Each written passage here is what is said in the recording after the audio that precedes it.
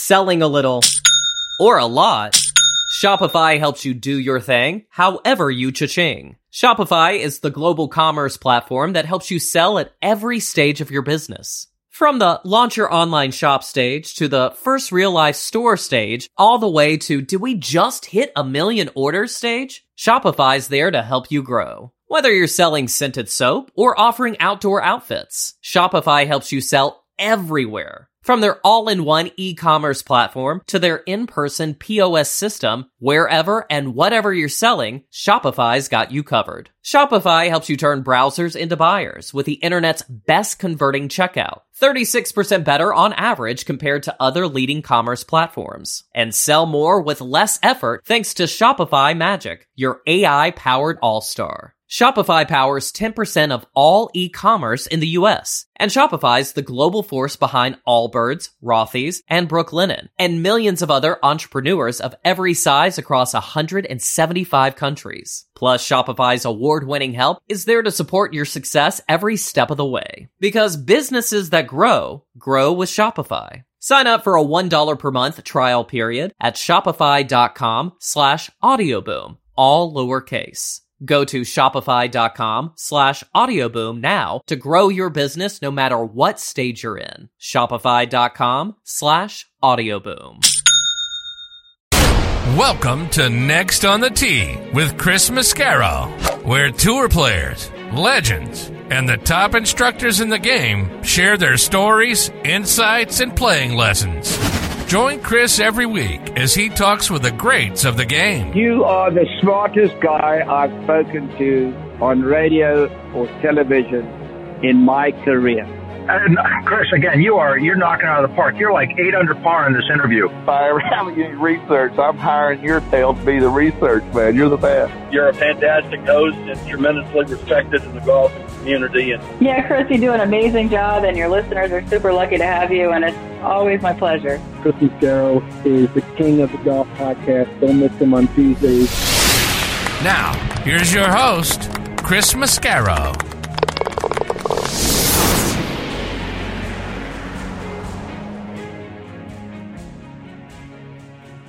Hello, folks, and thank you for tuning in to this week's edition of Next on the Tee. I'm your host, Chris Mascaro. I am back, fresh off a fantastic few days at the PGA Merchandise Show down in Orlando. Had such an amazing time. Finally got to meet so many of my guests, actually in person, which was wonderful. Also saw a lot of great new technology on the equipment and GPS sides of the game. One that really stuck out to me, folks, is a company called Upgame Golf. Go out and check them out online, upgamegolf.com. They're doing incredible things with capturing where you hit the ball, where your intended target was, how far off you were. It also captures the weather conditions for that day. And not only do you get that data, you can then overlay it onto just about any course in the world. So think about if you're a tour player, or somebody plays tournaments in different parts of the state or different parts of the country. You're headed to the next tournament. You overlay their data onto the course that you're going to be playing, and you already know what target you need to be looking for and aiming at and what club to hit. So imagine you're looking at your previous round. There was a 570-yard par 5 hole on that course. The course you're headed to has a 595-yard par 5. The last one was relatively straight. This next one has trees that maybe jet out a little bit into the fairway that you're going to want to hit around. On the last course, you aimed it here. It went there. That means on this course, I need to aim it over here, so it's going to land there. I mean, it's truly amazing stuff. He demonstrated, showed me overlaying some data onto Augusta National. How great is that? So, boy, these tournament players, they can print out this information, stick it in their notepad, put it in their back pocket, take it out on the golf course with them, and they already have a wealth of information on top of what the caddy is going to give to them. And if you're just a player that's out there playing tournaments and you don't have a caddy, boy, this is really going to help you. This is fantastic stuff. Anyway, just one example of the many great things that I got to see last week.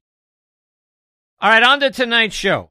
My first guest this week is going to be Keith Jarvis. Keith is a Golf Academy lead instructor. He's done several great segments for the Golf Channel. He's also worked with Hank Haney. We're going to get deep into TrackMan and things like smash factor and spin rates, what they mean, what good numbers are, and why he is such a big proponent of teeing it lower on your drive.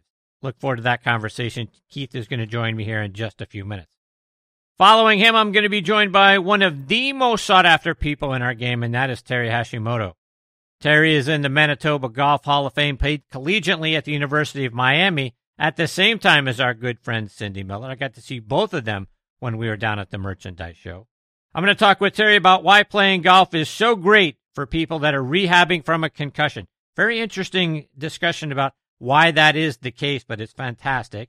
Terry is also the guy who started Body Track Golf, so we're going to talk about proper weight distribution and why all the great players had 80% plus of their weight transferred already to their lead side by the time they got to the top of their backswing. A lot to get into with Terry tonight. He's going to join me about 25 minutes from now. Following him, I'm going to get a long overdue return visit from the top movement skills coordinator in all of sports, and that is Catherine Roberts. Catherine is a yoga expert. She's entering her 10th season working with the Chicago Cubs. She's also an expert in ground reaction forces, so building strength and speed by using the ground.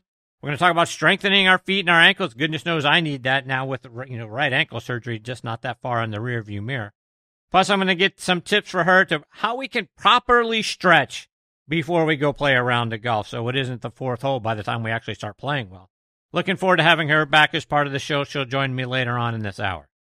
Then, in an unusual spot, batting cleanup this week is going to be Tom Patrick. TP and I will talk about yet another Rory McIlroy about face regarding LIV. Now he's saying the guys should be allowed back on the PGA Tour if they want to come back. No repercussions at all if they do. I'll also get TP's memories of working with Jackie Burke Jr., who unfortunately we lost here just recently. Plus, we'll talk Nick Dunlap and Nelly Korda's great comeback victory last week over Lydia Ko in a playoff on the LPGA Tour. TP is going to join me about an hour from now. So much great stuff on tap for you this week here on Next on the Tee. And as always, thank you all so much for tuning in and taking the journey with me this week.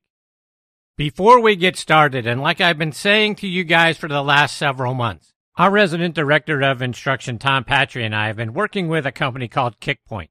And they have done some magical things with our logos and created some polo shirts with some wonderful designs where they take our logos and turn them into designs on a polo shirt. They're absolutely outstanding. Kickpoint Golf is a private label custom golf apparel company making bespoke polo shirts, quarter zips, and hoodies for those selected clubs looking to take their branded game to a whole new level. If you want to check out their apparel, and again, it's going to knock your socks off, send an email to info@kickpointgolf.com. They'll get right back to you. There's no middleman. They're going to go right to the guys that do this work. You're going to check it out, and you are really going to love what they do. I'm going to start showing the polo shirts that they designed for me on my Instagram, @CTMascaro. Check them out there so you can get a sample of what they look like. These guys know where it's at. Now let's talk about golf getaways and buddies trip locations. When you're thinking about that, think about our friends over at the Macklemore, which is a wonderful resort located just south of Chattanooga, Tennessee, high atop Lookout Mountain. It is a casual 2-hour drive from Atlanta, Nashville, and Birmingham. The existing Highlands course is now ranked in the top 100 courses you can play in the U.S. by Golf Digest. The 18th hole is ranked in the top 10 finishing holes in the world. A second course, The Keep, is under construction and will open summer of 2024. The Keep is a Bill Bergen, Reese Jones design and features 1.5 miles of dramatic cliff edge, with every inch of that edge filled up with a golf hole. A world-class hotel, Cloudland Lookout Mountain Curio Collection by Hilton, will open spring of 2024. Both have incredible views into historic Macklemore Cove, 1,200 feet below. You got to see it to believe it, folks. Stay, dine, and play golf above the clouds at Macklemore. Go online to macklemore.com to book your stay and play package. Now let's talk about the new P790 irons from TaylorMade. From the very beginning, P790 irons have been rooted in clean aesthetics and thoughtful design. However, their true beauty is found beneath the surface.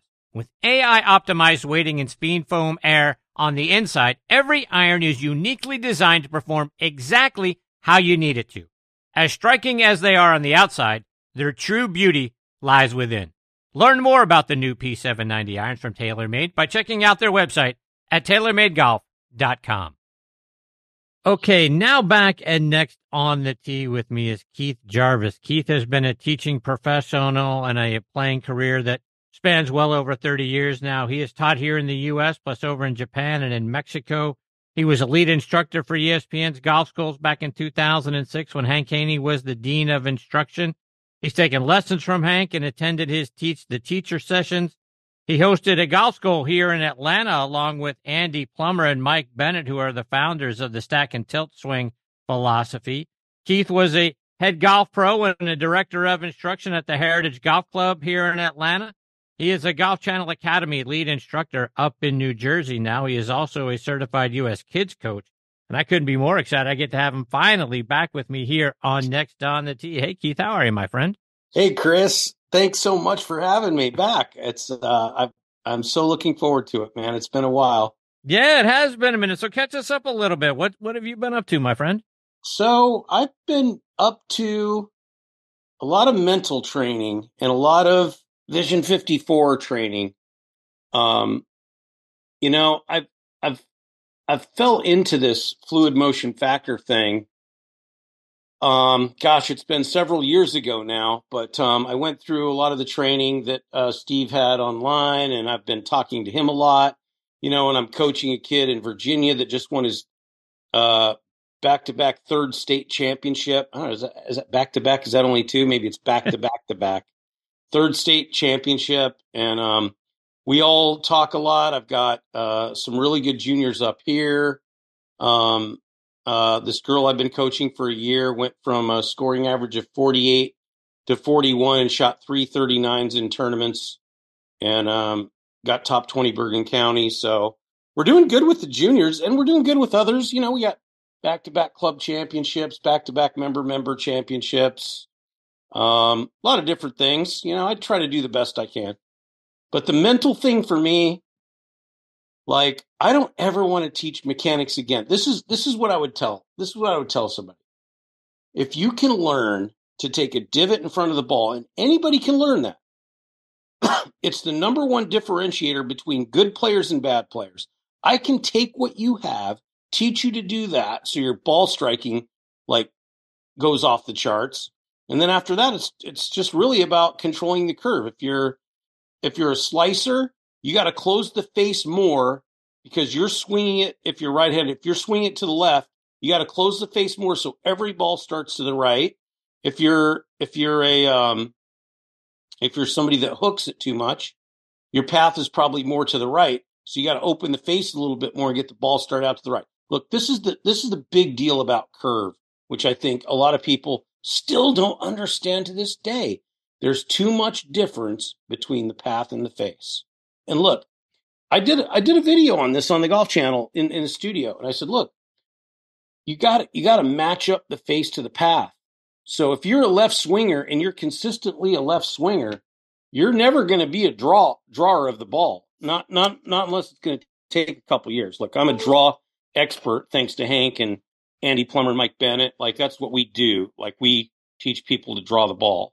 You know, I think we talked about this. I think Andy and Mike said if all the golf instruction books and all the golf videos taught people to keep their weight more forward, swing the club more around them instead of up and down, you'd have all the golfers drawing the ball instead of slicing the ball. And that goes back to, you know, I heard Andy say one time, people are either learning the wrong information or learning the right information in the wrong order, right? So what does it take to take somebody from nothing to getting every ball in the air? Number one, that's number one. You can't play this game when you're hitting toppers and you can't hit it far. When you're chunking, you can't hit it far. You've got to have ball striking. It's the number one differentiator between anybody that wants to be good and anybody that's been struggling for 20, 30 years and they're still not where they want to be. The problem is, it reminds me of that movie with Tom Cruise and Jack Nicklaus, the military one. He was a Navy JAG, Tom was, and Nicklaus was a general or something. And it's like, you can't handle the truth, man. You don't want to do what it takes to learn to hit the ball more solid or draw the ball. You just don't. And that's okay. like you want to take the magic pill, the shiny object, right? And of course, we all do. Yeah, no, I agree. I feel the same way sometimes. So let's take a couple of things that you mentioned along the way there, Keith, and let's expound on them. First of all, for people who don't know what Vision 54 training is and what the fluid motion factor is, talk about what those two things are. So, Pia Nilsson and Lynn Marriott run a golf school, I guess I would say, called Vision 54. And I think what I've gotten there's a lot to it, but I went through their super coach training during COVID. And I have all my juniors go through the Junior 54 training, and it is amazing how it changes their attitude about golf. But this is the thing that's really important to me. Golf has to be learned in its true environment. I could teach you a lot of things in the Bay, and right now I only focus on ball striking, right? But you have to learn to play this game in its true environment. You've got to be on the course. You want to hit it around a tree? How are you like? I can teach you to curve the ball in the simulator, but you get out there and you're behind that tree, and all of a sudden, like, you don't know what to do. So you got to get out there and drop some balls and keep trying till you get around the tree. And it helps if you're with somebody that can help you learn to do the right things to get around the tree, right? So for so long, the whole path and the whole ball flight thing has been a disaster, and it's way better now. But I remember people saying, well, you got to aim your body to the left and aim the club where you want the ball to finish. And I'm out there hitting the damn tree every time. Like, my ball's just going into the tree. And I'm like, well, this isn't working. This doesn't make sense, And it's like the club face controls the initial direction of the ball. So if you're a right-hander, you're slicing and the ball is starting too straight and your path's left, that thing might start straight, but it's going to curve off. And if you have the face a little open, it's going to start right and slice more. So you have to get control of the club face. But going back to that, let's say you're in the trees, right? I can teach you the shot to get you out of the trees, but till you're over there in the Georgia pine straw trying to hit, a punch 7-iron 120 yards to get it on the green from where you're at to save par, like, you're just not going to get it till you're in that environment. Getting out of the bunker, right? I can teach you the technique, but until you drop a ball in the bunker and try to figure out how to get out of there, I still have people today that, like, they just can't get out of the bunker, Yeah. My hand's up in the air, by the way. They never get out of the bunker. I mean, it's like, I'm like, how's that possible? I don't know. You're talking about ball striking, and a minute ago you said taking a divot in front of the ball is easy to teach. Well, I've been playing the game for 40-ish years, and I've still never figured out how to take a divot in front of the golf ball. I'm a sweeper, if you will. I can sweep it off the turf just fine. But getting that low point of my swing to be in front of the golf ball is something that has always eluded me. How can you teach us how to do that better, easier? Yeah, I mean, going back to a video that I filmed in the Golf Channel, the towel drill, right? You put a towel on the ground, and the edge of the towel is even with where the ball would be, and you make swings that hit the grass and not the towel, or the mat and not the towel, right? I mean, the whole you got two options. You got two things you need to do to move the divot. Number one is, we know the best players in the world are 80 to 90% on the front foot when they hit the ball. So what I do is I teach people to start there, so they're better at the top and they've got more transfer. They've already got the transfer figured out. And so it makes it easier for them to miss the towel, if this makes any sense at all. It does.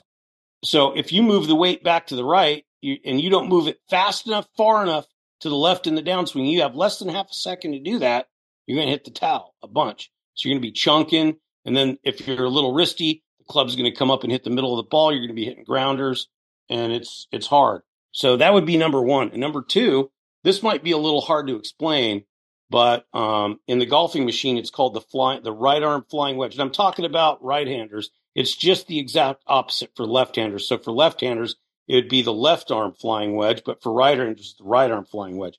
And it's the bend in the trail wrist, the extension in the trail wrist, that keeps the lead wrist flat.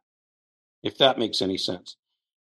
All you got to do is watch these players. You have to get your hands to the ball before the club and have the bent trail wrist to keep the radius shorter on the backside of the swing until everything stalls out and and smashes the club in there, right? So it's a little bit, I'm trying to think of the best way to explain it.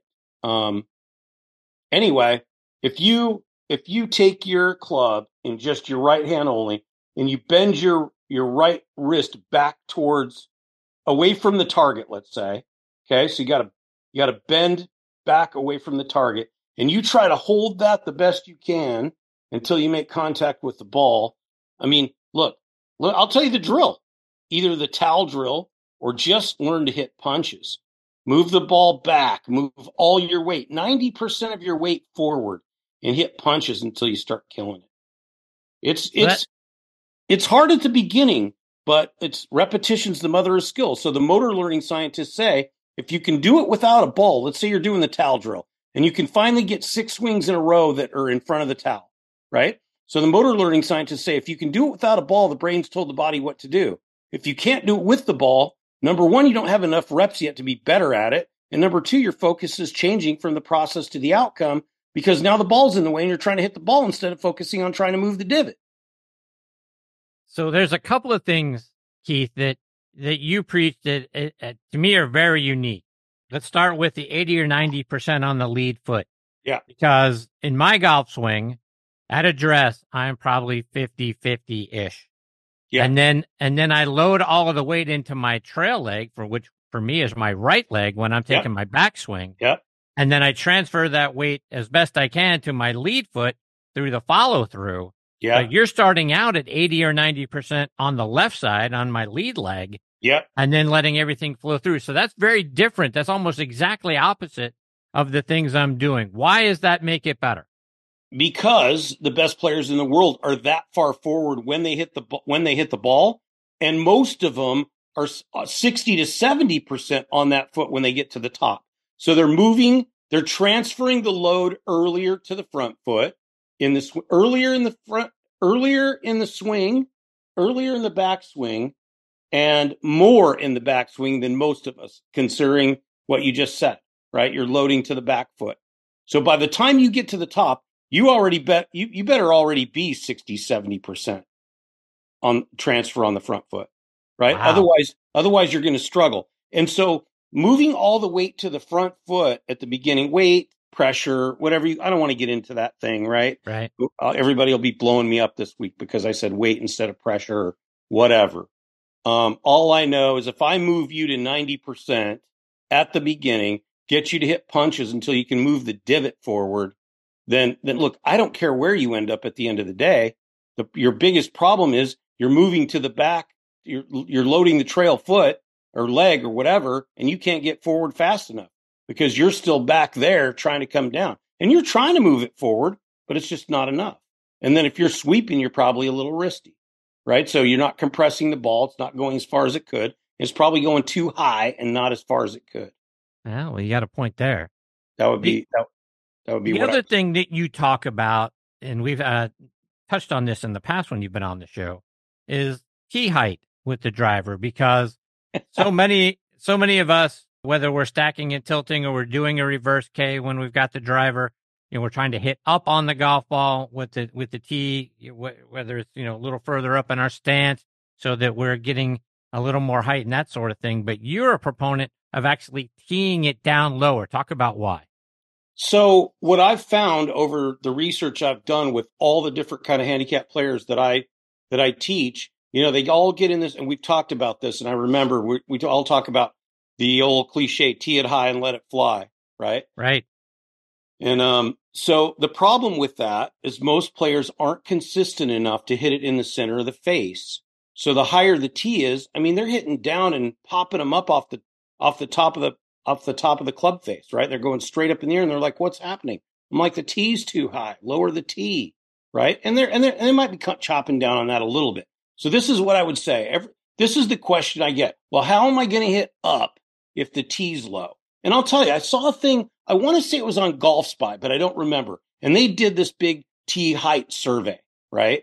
and they said, okay, the better height of the tee is when it was like, I want to say 1.5 inches. I could have the numbers wrong. It's better when it's teed up 1.5 inches instead of 1 inch. Okay, well, that is a little bit higher, but it's not 3 inches. I mean, it's not like where you could sweep the driver underneath the ball, right? So I think there's a lot of confusion in the details of what that's about. But what I found is when I took them from a 1.5 inch tee, and they couldn't get smash. Okay, I use TrackMan every day.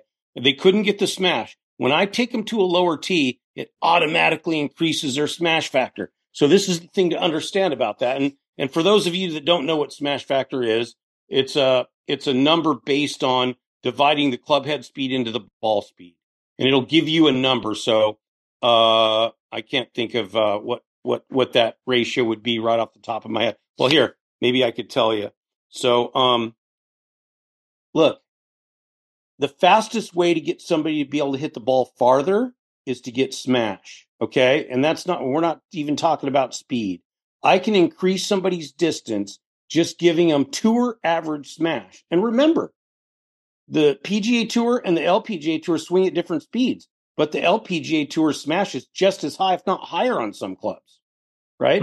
They're hitting it more solid, on average. But just as an example, and I'll try to get to this really quick. I'm trying to stay on task here on why it's important to tee the ball low. Everybody hits it. They're not popping any up when the tee's lower, right? They're hitting it lower in the face, which in my mind is higher than let's say lower in the face is on the club face instead of hitting the top of the club end, right? Yep. So here's an example of smash.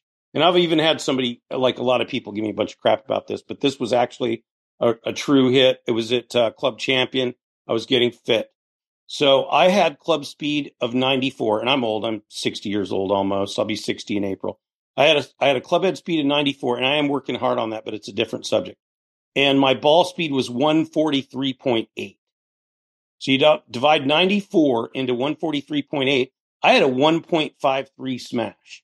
And you don't know how many people wrote me, oh, that's bull crap. Something must have been wrong with TrackMan. I'm like, dude, whatever. It is what it is. I pushed the number. So on this one, my launch was 15. My spin rate was 1560. That's a really big, important number to understand about being able to hit it far.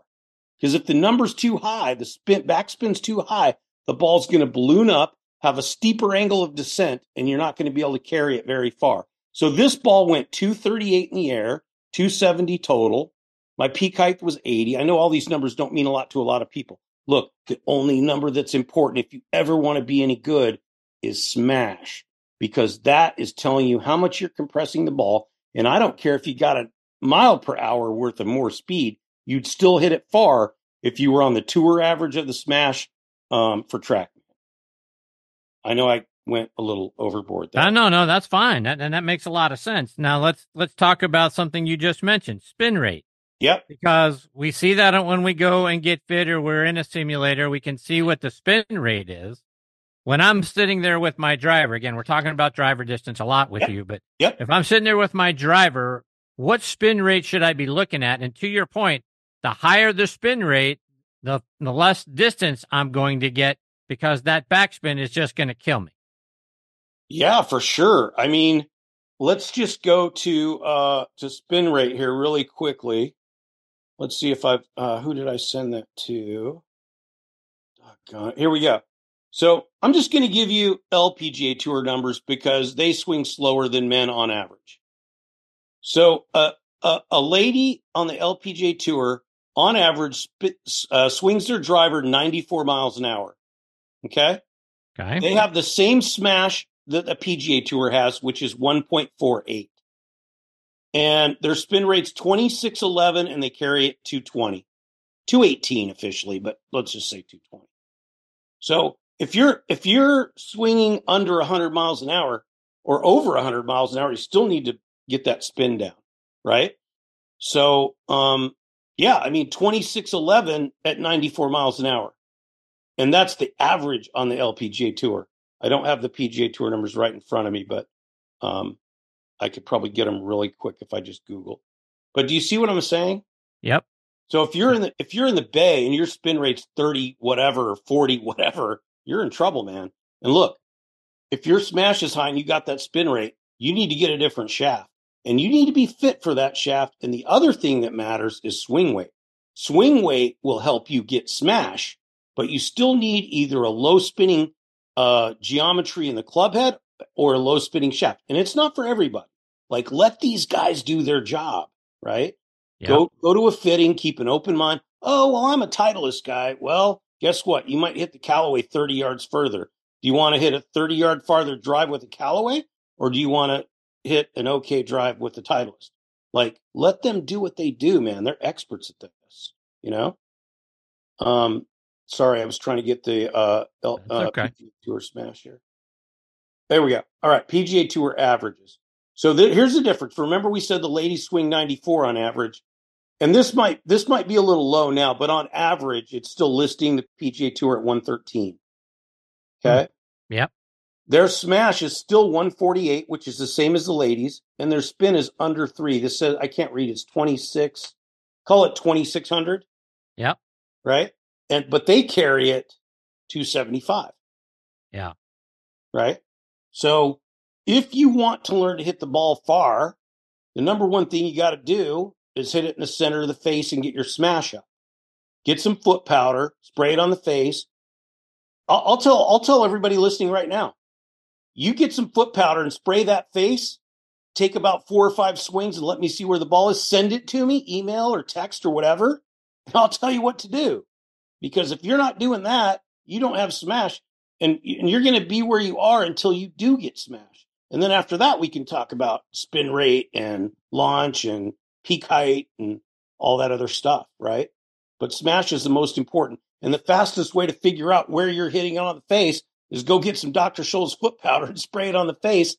Take about 5 swings and show me where those marks are. Are they all over the face? Are they consistent? Are they low in the face? Are they high in the face? Are they heel, toe? What are they? So tell people how they can find you, Keith. How can they go online or go on social media, get to you, or V1, and get some video and send it to you and learn how to do it better, faster? Yeah, download V1 Golf app and add me as your instructor. You could probably see me under there at Keith Jarvis Golf Academy or something like that. And Keith at Keith Jarvis Golf's my email. I'm on all social media, Keith at Keith Jarvis Golf. I haven't been on X much, but after this pod, I'm going to jump back on there and try to get things going on there again. But Instagram's the same, Keith at Keith Jarvis Golf. And yeah, that's where you can find me. Unless you're in New Jersey. Keith, it's always great having you as part of the show, my friend. Like we say, it's been far too long. Hopefully we can get back together much sooner this time around. You're fantastic. Thank you so much, Chris. I guess I'm a little more passionate sometimes than others, but I think it's part of what makes me good. Indeed it is. Keith, you're the best, my friend. All the best to you and your family. We'll catch up again soon. Thanks so much, Chris. I'm so grateful for the opportunity. Have a wonderful night. You too. Take care, Bye-bye. Keith. That is the great Keith Jarvis. Again, at Keith Jarvis Golf is where you can find him. You can follow him, like he says, all over social media. Keith at Keith Jarvis Golf is where you can send him an email, maybe take some video, maybe go on V1, choose him as your instructor, find out all this great stuff that he can do to help you gain some distance. Smash Factor, we hear an awful lot about it, and I know we're going to hear about it more tonight on the show with my next guest, Terry Hashimoto. But, folks, the best thing you can do is work with a great instructor, and Keith is certainly one of them. So let me know if you have questions. You can find me at CT Mascaro on Instagram and on Twitter, or get yourself right to Keith. He's going to help you do some great things and gain a little bit more distance. Coming up next is going to be a guy who knows more about the swing and its biomechanics than probably anybody ever, and that is Terry Hashimoto. Before I get to Terry, I was talking with Eddie Dry, VP of Domestic Sales for Strixon Cleveland Golf, at the PGA Merchandise Show earlier this year, and I said, Eddie, I like your CBX full-face wedges. How can they help an average player like me play better? Here's what he had to say. An average player, I use one, and I'm in some lies that you can't even believe. And I need all the help I can get. And the face is bigger and the grooves go all the way up and all the way out to the toe. So if you hit it on the toe, you miss it, bam, there's a groove. So I like that. So I carry a 58. There you have it, folks. Try the new CBX full face wedges from Cleveland Golf. I also want to give a shout out to my friends over at On Point Golf and their great On Point ball marker. Get the #1 ball marker in the game of golf. On Point is the only 3-dimensional ball marker out there, with alignment technology and a removable coin that is approved to use according to the rules of golf. As you know, putting is all about line and pace. Mark your ball with On Point, engage with your 3-dimensional ball marker, and have more confidence in your line, execute the putt, and you're going to lower your scores. Do what the likes of Jim Furyk, PGA professionals, and amateurs alike are doing now. They use the #1 ball marker in golf and they lower their scores. You know Ken Duke and Thongchai JD. They won for the first time on the PGA Tour in 2023, and they were using an On Point ball marker. Get yours at onpointgolf.us and make more putts. And oh, by the way, you can also customize the removable coin for any club, event, or corporate outing. They make really great tee gifts and custom products. That's also going to help lower your score. I use On Point ball markers. Mine is black and gold, 3D black golf ball with a gold line down the middle to help me line up my putts. It's like having a 15th club in my bag. It's helped my game. Why wouldn't you let it help yours? Again, onpointgolf.us. See what I'm talking about. Order yours today. Now let's talk grips. I want to tell you about Lamkin grips. Every shot, as you know, has its own unique feel. The trick? Feel comfortable with each one. And comfort is built into the very DNA of Sonar Plus Black Grips. Composed of their Genesis material that provides supreme comfort and durability, with their fingerprint technology, creates a strong connection and unforgettable touch. The game changes from shot to shot. The feel in your hand shouldn't. Lamkin. Feel is everything. Okay, now back in Next on the Tee with me is Terry Hashimoto. Terry is the co-developer and founder of Swing Balance and Body Track Golf, which is what most great club fitting companies and instructors use when you go get fit or take a lesson. Tom Patry has it in his home studio. Terry is originally from Winnipeg, Manitoba. He was named Manitoba Amateur Golfer of the Year 3 times and was a finalist 5 more times from 1976 to 1998. At the tender age of 17, he placed 7th in the Junior Orange Bowl tournament back in 1975. In 98, he won Manitoba's Provincial Amateur, Mid-Amateur, and Match Play titles. He was named Golfer of the Year in 1976, 80, and 98. In the years he didn't win, he was a finalist every year from 1978 to 1985. He was also a nominee for Manitoba Athlete of the Year in 1998 in recognition of winning all 3 of those amateur major titles. He played his college golf at the University of Miami and won 7 college tournaments. He was low amateur in the Pan Am Open. He became a PGA professional in 1986 and was a club pro at Bell Acres Golf and Country Club. He played on the Canadian Tour from 1986 to 1988, finishing 8th in the Canadian PGA Championship in 86 and finished 17th on the Order of Merit in 88. Terry was inducted into the Manitoba Golf Hall of Fame in September of 2010. He's worked with our friends over at Squares Golf. He's now working with a company called Golf Rehab. He is absolutely one of the most sought-after people in the golf industry, and I couldn't be more honored he is back with me again tonight here on Next on the Tee. Hey, Terry, thanks for coming back on the show. Chris Mascaro, Next on the Tee Nation. Unbelievable. Thank you so much for that intro, man. How you doing? I'm fantastic. It was great to see you down at the PGA Merchandise Show. It was great to spend a few minutes. I'll tell you what, that was, I'd like to have that conversation with Alan Miller and Sidney Miller and yourself and myself. That was a lot of fun, and I appreciate you taking the time with us. That was great. So what'd you think of the show, Terry? In terms of the feedback I'm getting is, great for networking. Was there a ton of new stuff there? I don't know. I didn't see anything really. I like the Full Swing simulator. I like the price. I like the, that's because Body Track's going to integrate with them, and that's primarily why I went there. But, I really did like the on-form integration to Full Swing. I didn't see a ton of new things out there that in my sort of area blew me away, but I saw a lot of energy. and I saw a lot of great people really developing some new ways to train, and I'm excited to be a part of that, Chris. Terry, you're always so busy with projects that you're working on. Kind of give us an update. What's been going on? What are you working on right now? All right, so thanks for asking. So this golfrehab.com, it's basically initially a how to use pressure on a practical basis. I was listening to Keith talk about setting up 89 in elite side. Yeah, we see some of that, but we're really focusing in on how do you initiate your backswing? Is it the hands that started, or is it a pressure tap? And my videos and in my course, we talk about which part of the foot to tap before your hands start the backswing. And Keith made some really cool points about pressure moving forward to the lead side early. That's true. You and I have talked about this a lot. But Golf Rehab is also going to be, and this is really where I get excited, Chris. It's a training program for golf. We want to use golf as a recovery sport. Not to be too long-winded, but the stats indicate last year, 2023, was the first year that more people played golf inside than out. More rounds played. I'm sure you're familiar with that. Yeah, so let's expand on that a little bit, Terry. So let's go back to, you say golf as a recovery sport. Talk about what you mean by that. All right. So when you get older and, balance becomes an issue.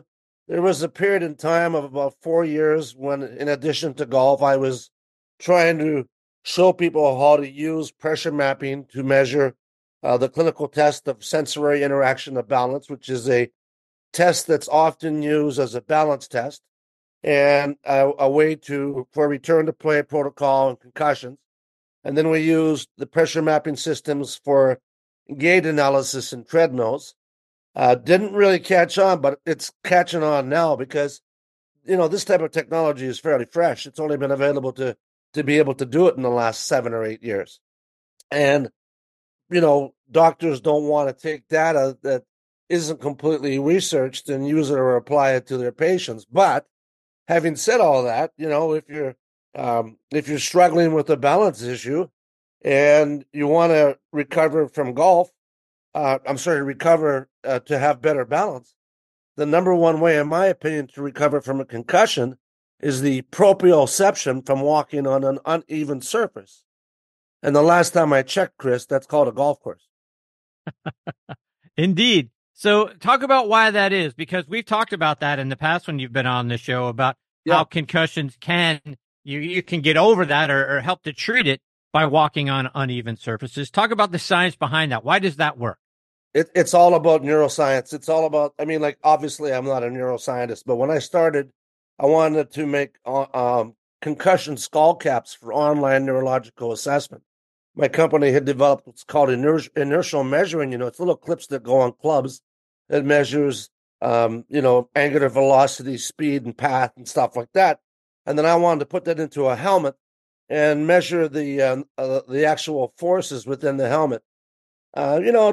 That was just so that we could share information with the neurologists as to the type of forces that were being applied to the skull, and turns out there's three different types of hits they're really interested in. But significantly at the end of the day, regardless of how you get hit, the decision to return back to the pitch or into the ice or into the football field, it's going to be based on balance. And if you can't stand tall for 10 seconds without less than 10 inches of sway, you probably might want to wait a little while until you can get your vision back in a more optimal manner. But it's going to happen. The problem isn't just the teams. The problem isn't just the leagues.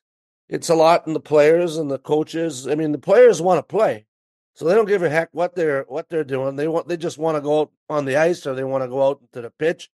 And so a lot of times they'll try to hide it, but you can't hide from the pressure mapping system.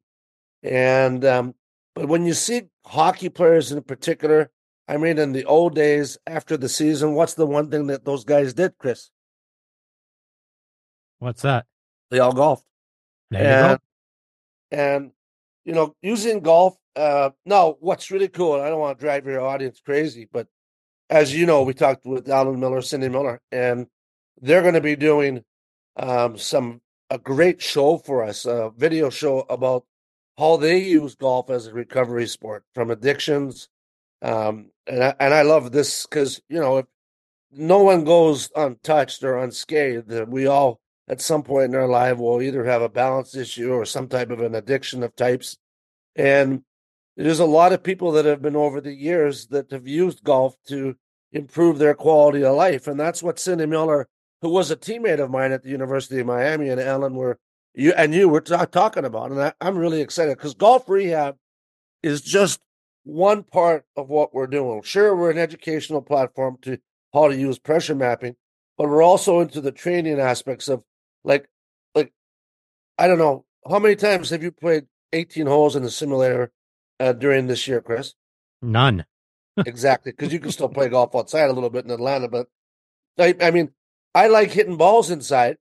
Yeah. But after I played 18 holes once, I'm really not interested. But I'm in Winnipeg visiting my mom, and I hit balls every day while I've been here at St. Charles, my old country club, and I've been doing training for like 90 minutes. So I have based on all this, on all the training programs that a fellow named Dr. Hayden Atkinson, head of postdoctoral research at Western University in London, Ontario, has helped me develop. And we've been working with Rotex Motion, Dr. Joel Akaz, Mike Romataski at Mach 3. We've got Tsunami Bar Sports, KT, Kenny Taylor, and we've been working with Oxyus Ridge, which is a new disc type of training that we're working. Jeff Dantas has got some tools we're looking at, but we want to put it into a program so that we can do muscle activation, so that when your muscles are properly activated prior to the taking back the club, they're ready to go.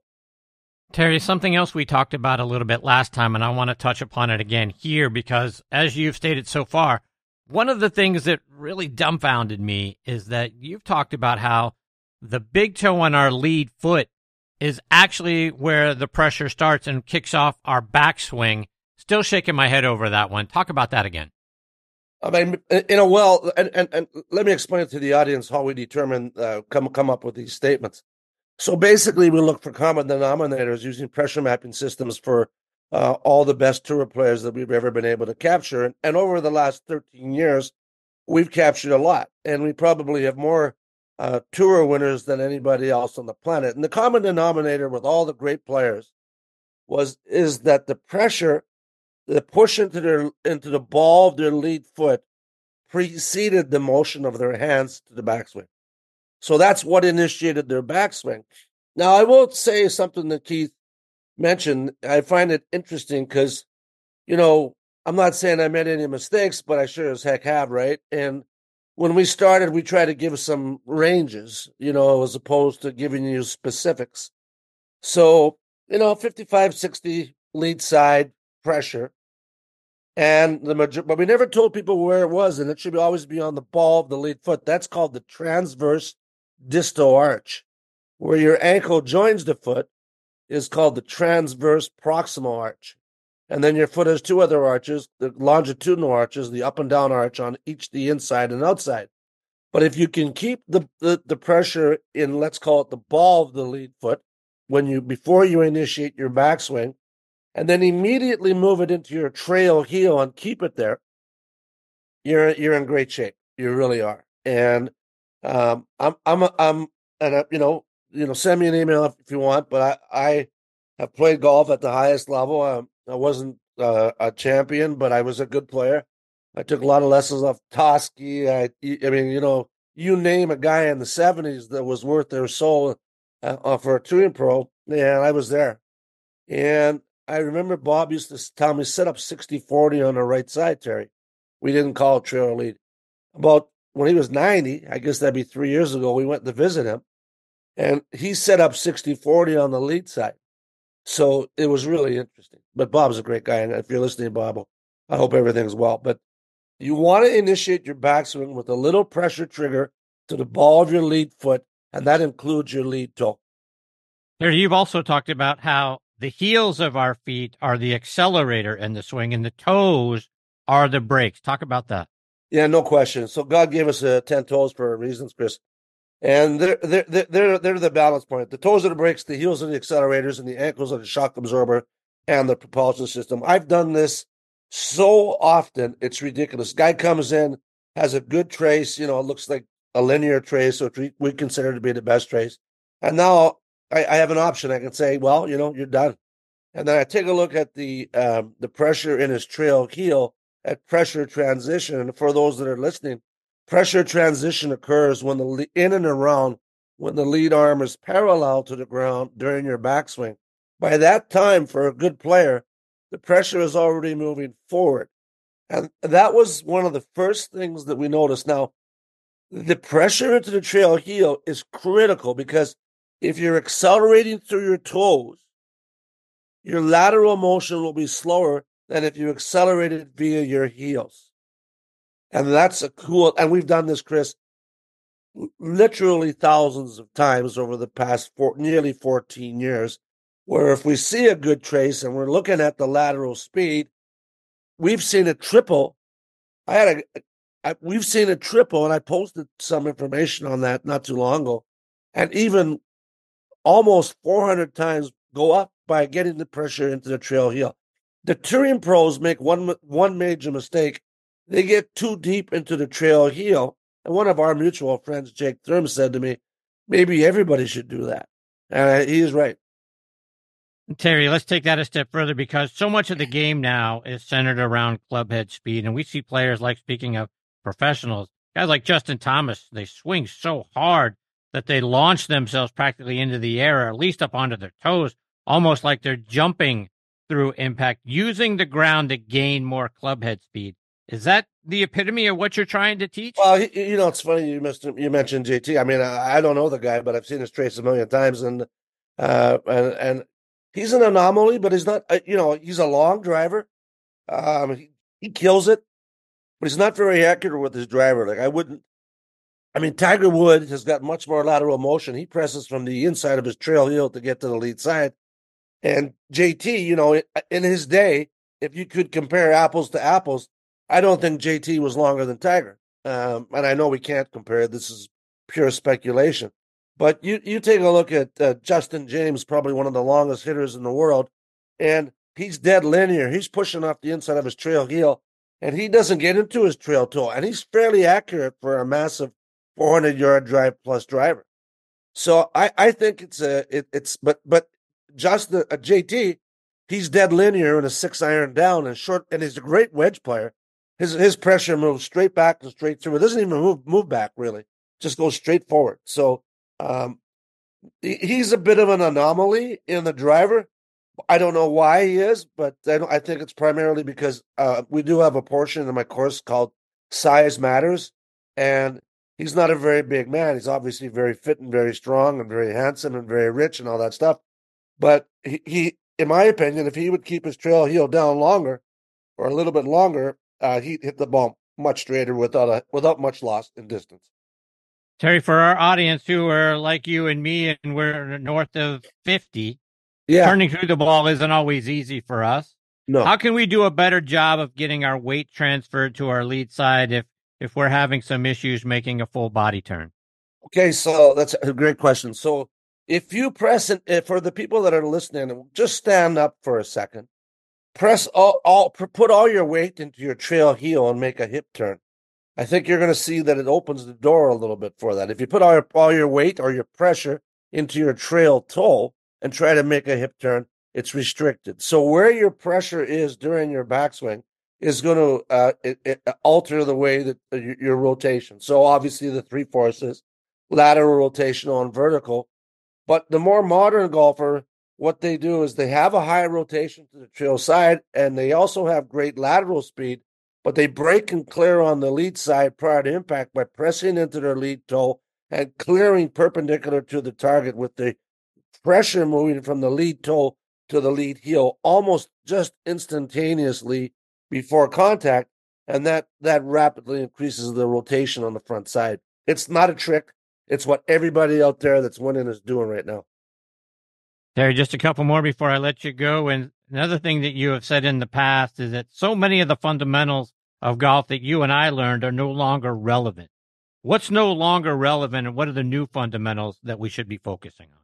Well, I don't think the grip is relevant, and I know there's a lot of people that will say that it is, but I've seen so many different types of grips on golfers with great swings, etc. But I don't think it's a relevant thing. I don't think the position at the top of the swing is relevant, and I know I'm going to get some heat on that. But keep in mind, I'm trying to help golfers that are, have tried different positions from their coaches or their pros and not getting anywhere with it. If all your pressure is in your trail heel during your downswing, you're not over the top. Everybody talks about the inside path. So if once your pressure gets into your trail toe, you're on the outside path, Chris. It's this is a family show, and I'm not going to say what I almost said there. I mean, like, it's ridiculous. If you keep the pressure on the inside of your trail heel during your downswing, even if you're late getting to the lead side, you're still on the inside path. Path always follows pressure, and anybody that wants to argue that just wants to argue. I didn't realize it when I built the course, but I have by accident developed the 5 fundamentals of pressure mapping, and I think they're going to stand the test of time for a long time. Will there be a new swing type? Well, I hope so. I think people will start walking into shots in the future. I've seen it in Europe. I've seen it in Indonesia. I think that the amount of time that the golfer takes to make contact with the ball is too long. And I think golf will become a semi-motion sport. When I say semi-motion sport, there's going to be a forward motion and a backward and then a forward. I think you're going to see a lot more guys. Look at Victor Hovland with the double pump when he really wants to nail one. I mean, come on. There's better ways out there that we are still beginning to learn and understand. Terry, before I let you go, how can our listeners stay up to date with all the great things that you're doing and coming out with, whether they're following you on your website or it's on social media? Golfrehab.com.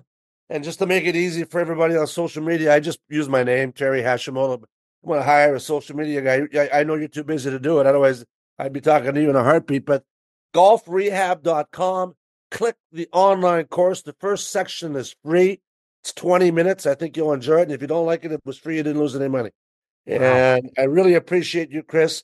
And next on the T Nation, keep rocking and rolling. You're doing an amazing job, and I mean it. Thank you so much for the opportunity. Well, I appreciate that very much, Terry. You're awesome. Take care, my friend. All the best to you and your family. I hope we get this privilege of catching up with you again soon. Thanks, Chris. See you later. See you, Terry. That is the great Terry Hashimoto. Hashimoto is the spelling of his last name. Golfrehab.com is the website. This guy is doing amazing things. And when I tell you he's the most sought-after guy in the game, I'm not exaggerating. That's not hyperbole. People are after Terry all the time because he is coming up with great things over and over and over again. I don't think anybody knows the technical side of the golf swing and the pressure points and that sort of thing better than Terry does. Golfrehab.com is the site. At Terry Hashimoto. You can find him on Twitter or X or whatever we're calling that thing these days, and over on Instagram as well. Let me know again if you've got questions for Terry. I'd be glad to help you get them over to him. Amazing, amazing man.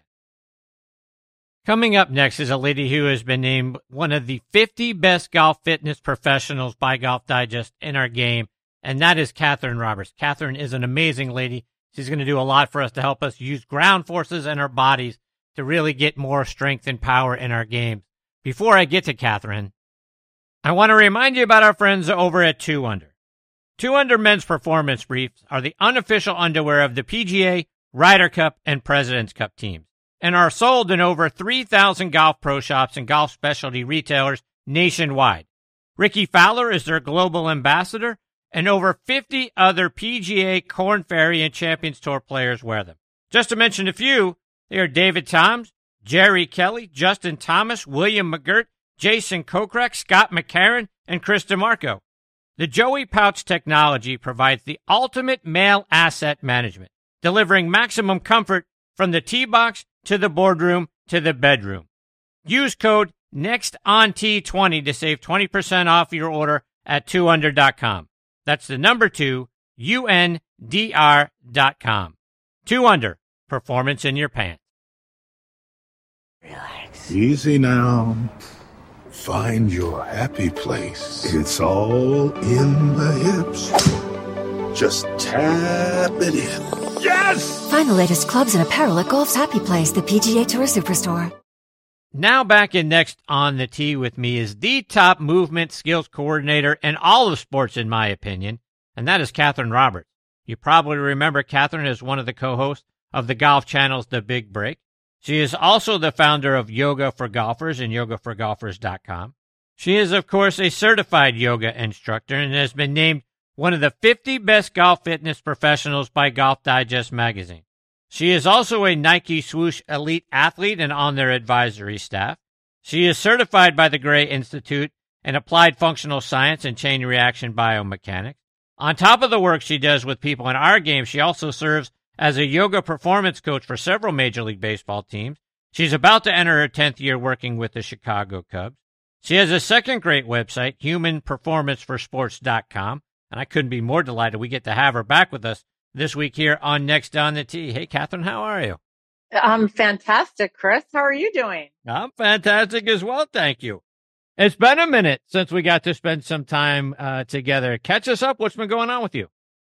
Has been a minute. Oh, my goodness. Where do we start? Well, you know, I'm very blessed. Let me just say very blessed to do the work that I love to do, which is essentially helping people move better. That's what I get to do every day, whether it be with the golfers that I work with or the Major League Baseball players that I work with. And, you know, it's just very rewarding to help people move better, play better, stay in the game that they love. You know, I'm a golfer, and if I was hopefully never in this situation, but in a situation where maybe I was injured and I couldn't play, you know, that's what I'm all about, is helping people stay in the game and feel great while they're doing it and enjoy it. So let's expand on that a little bit, because for people my age, 50, north of 50, and even younger people for that matter, we all have something. We got a shoulder, sure. We got an ache or a pain, we've got arthritis, we've got something going on in our bodies that is kind of impacting our ability to swing the club the way we'd like to. How can you help us overcome that? Well, you ask a very interesting question, because yes, we all have something. I mean, even myself, 10 years ago, I had a back injury. I understand what it's like to be in pain. But what I will say is my motto for people that are looking to move better is adherence over duration is the key. So if you're willing to commit 15 minutes a day to some sort of mobility and strengthening program, and you're willing to commit to doing that 4 or 5 days a week, you'll get more results than if you decide, you know what, I'm going to work out on a Sunday. So, you know, I've had people come to me that have said, you know, I have to just give up golf. My back is so bad. And I put them on a program, and it's like, you know, 15, maybe 20 minutes, like I said, of mobility, stability, and strengthening exercises. And I'm thinking of my one client in particular. His name is Jim, and 67 years old. His doctor told him to give up golf, and within 4 months, he was back playing golf. Wow. I feel like it's never too late. You know, I mean, if I had a dime for everybody that said to me, literally people have stopped me in the airport, Chris, that recognized me and said, do you have anything for my hamstrings? You've never seen hamstrings this tight. And I say, oh, actually I have. But you know, you just got to get moving. I also have another saying, is that movement heals. And when you're moving and you're breathing and you're feeling better, not only does it affect you physically in a positive way, but it affects you psychologically in a positive way. So for folks that are listening going, I need that, how can you help? Where can we go to get the help? Where can we get Catherine Roberts to help us? Or what program can we click on or find that says, hey, do this and you're going to feel better?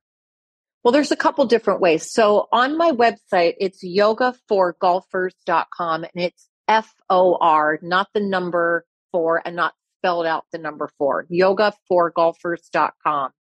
We have a number of instant downloads that people can use. The workouts are around 30 minutes. We have varying levels, par level and birdie level.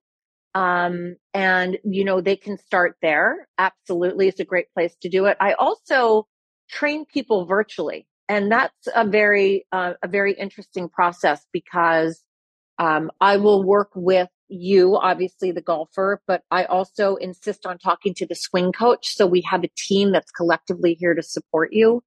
I want to find out what your golf goals are, what your golf instructor is working on with you. And I train people virtually all over the world. I have clients in Dubai, in Ireland. I have a client that I've been training for 8 years in Atlanta. I've still never met him in person. It's actually very convenient and very good way to create an optimal program that's specific and unique to what your needs are. Catherine, as I mentioned in your intro, you're entering your 10th season working with the Chicago Cubs. The Cubs won their first World Series in over 100 years back in 2016, which I attribute completely to you and Theo Epstein. Talk about your time working with the Cubs. Well, first of all, I take zero credit for that, Chris. I've been in baseball for 17 years, and this, as you said, is my 10th year with the Chicago Cubs. And my title is I'm coordinator of movement skills and Pilates. And a lot of the movement skills that I do are based in yoga, but really come from a depth of my multidisciplinary movement background. And then I also run the Pilates program for the Cubs. But what I want to say is that I'm part of what's called a high performance team. And in that high performance team, we have strength and conditioning. We have medical, we have athletic trainers, we have skills coaches, hitting and pitching coaches. And, I work as part of that team, which, kind of going back to working with my golfers individually, which is why I feel it's so important to work with the skills coach, with the golf coach, as well as myself, because, all great athletes have a team behind them. They don't do this on their own. And so I'm, very, very blessed to, do the work that I love to do and help the guys. And, we have some changes in the front office now. We have Craig Counsell now that's coming on. I think it's going to be a very exciting year for the Chicago Cubs. Of course, 2016 was monumental, but, Chris, I'm one spoke in a huge wheel of high performance. I would never be so presumptuous as to say, oh, it's my work that brought them to the World Series in 105 years. But it's a fun environment, and the guys are great. And but you know what? Just like the golfers that are listening, guys have injuries. There's a lot of workloads. We need to be adaptable and make changes for the playing season. And you know what? And it's not that much different from golf. And, I'm going to segue here for a second with something that Terry was talking about, which I think is really interesting. And I'm going to tie this between baseball and golf. When you look at the kinematic sequence of the hitter, the sequence is identical. The only difference is that in golf, the ball is on the ground. So the plane of attack is different in baseball and hitting as it is in golf. But the sequencing is identical. And Terry's talked about something that I talk about every single day, which is the importance of learning how to use the ground. So in baseball, we do something, we do a lot of scientific testing. And one of the testing we do is we test for ground reaction forces. It's essentially how much effort can you put into the ground, and how much power can you get from the ground coming up into your body. If you don't have the ability to create ground reaction forces, it's an immediate leak in the kinematic sequence of your golf swing. It's the same thing in baseball. And so I'm sure you guys are all familiar with the kinematic sequence, right? So for those that aren't, expound on that. Okay. So we know from three-dimensional motion analysis, and at the Cubs we use some very, very sophisticated motion capture data, and it's in golf they use very sophisticated motion capture data as well. But what we know is that efficiency is king. So in the golf swing, when you begin your takeaway, what should first fire is the pelvis rotates and it speeds up. And then the pelvis slows down and your T-spine, your trunk speeds up. And then that starts to slow down. And then the shoulders speed up and start to slow down. And then the club, you get to the top of your backswing. Now, if you think about your downswing, the efficient sequencing in the downswing should be the same thing. Whereas the first thing to fire is your hips. Then your hips slow down and your trunk fires, right? Then the trunk slows down, the shoulders fire, and then the shoulders slow down, and then the club face hits the ball. When you have inefficient sequencing in your kinematic sequence, you've come across swing flaws like coming over the top or chicken winging, or you know what I'm saying. So you're losing efficiency and power. So when we look at the kinematic sequence, this is where I want to go to in terms of a conditioning perspective. It all starts with your feet and your ankle function.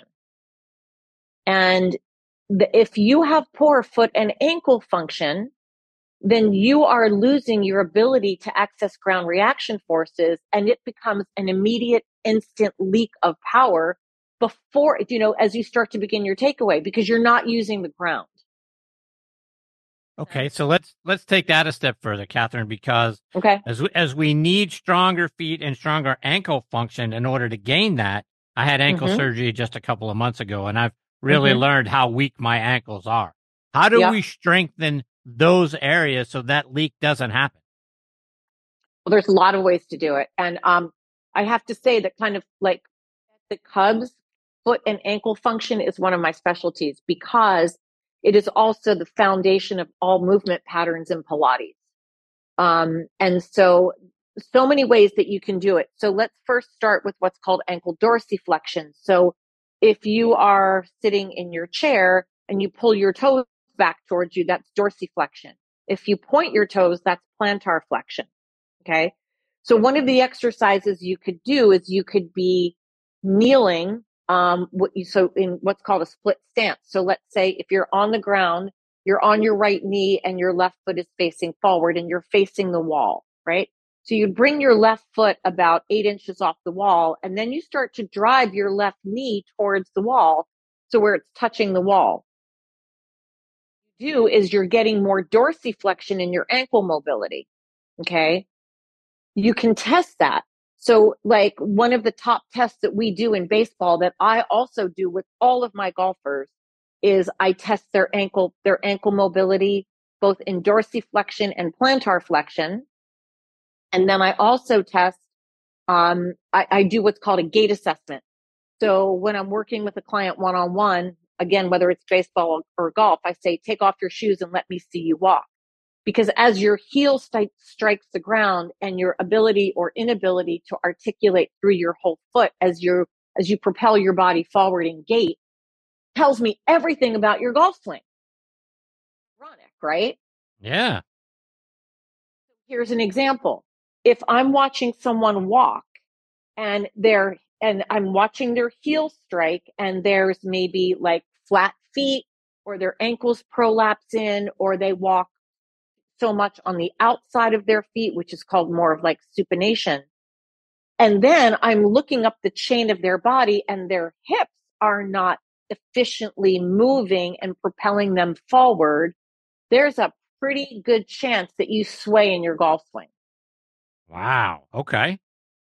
Because you're not having efficient, effective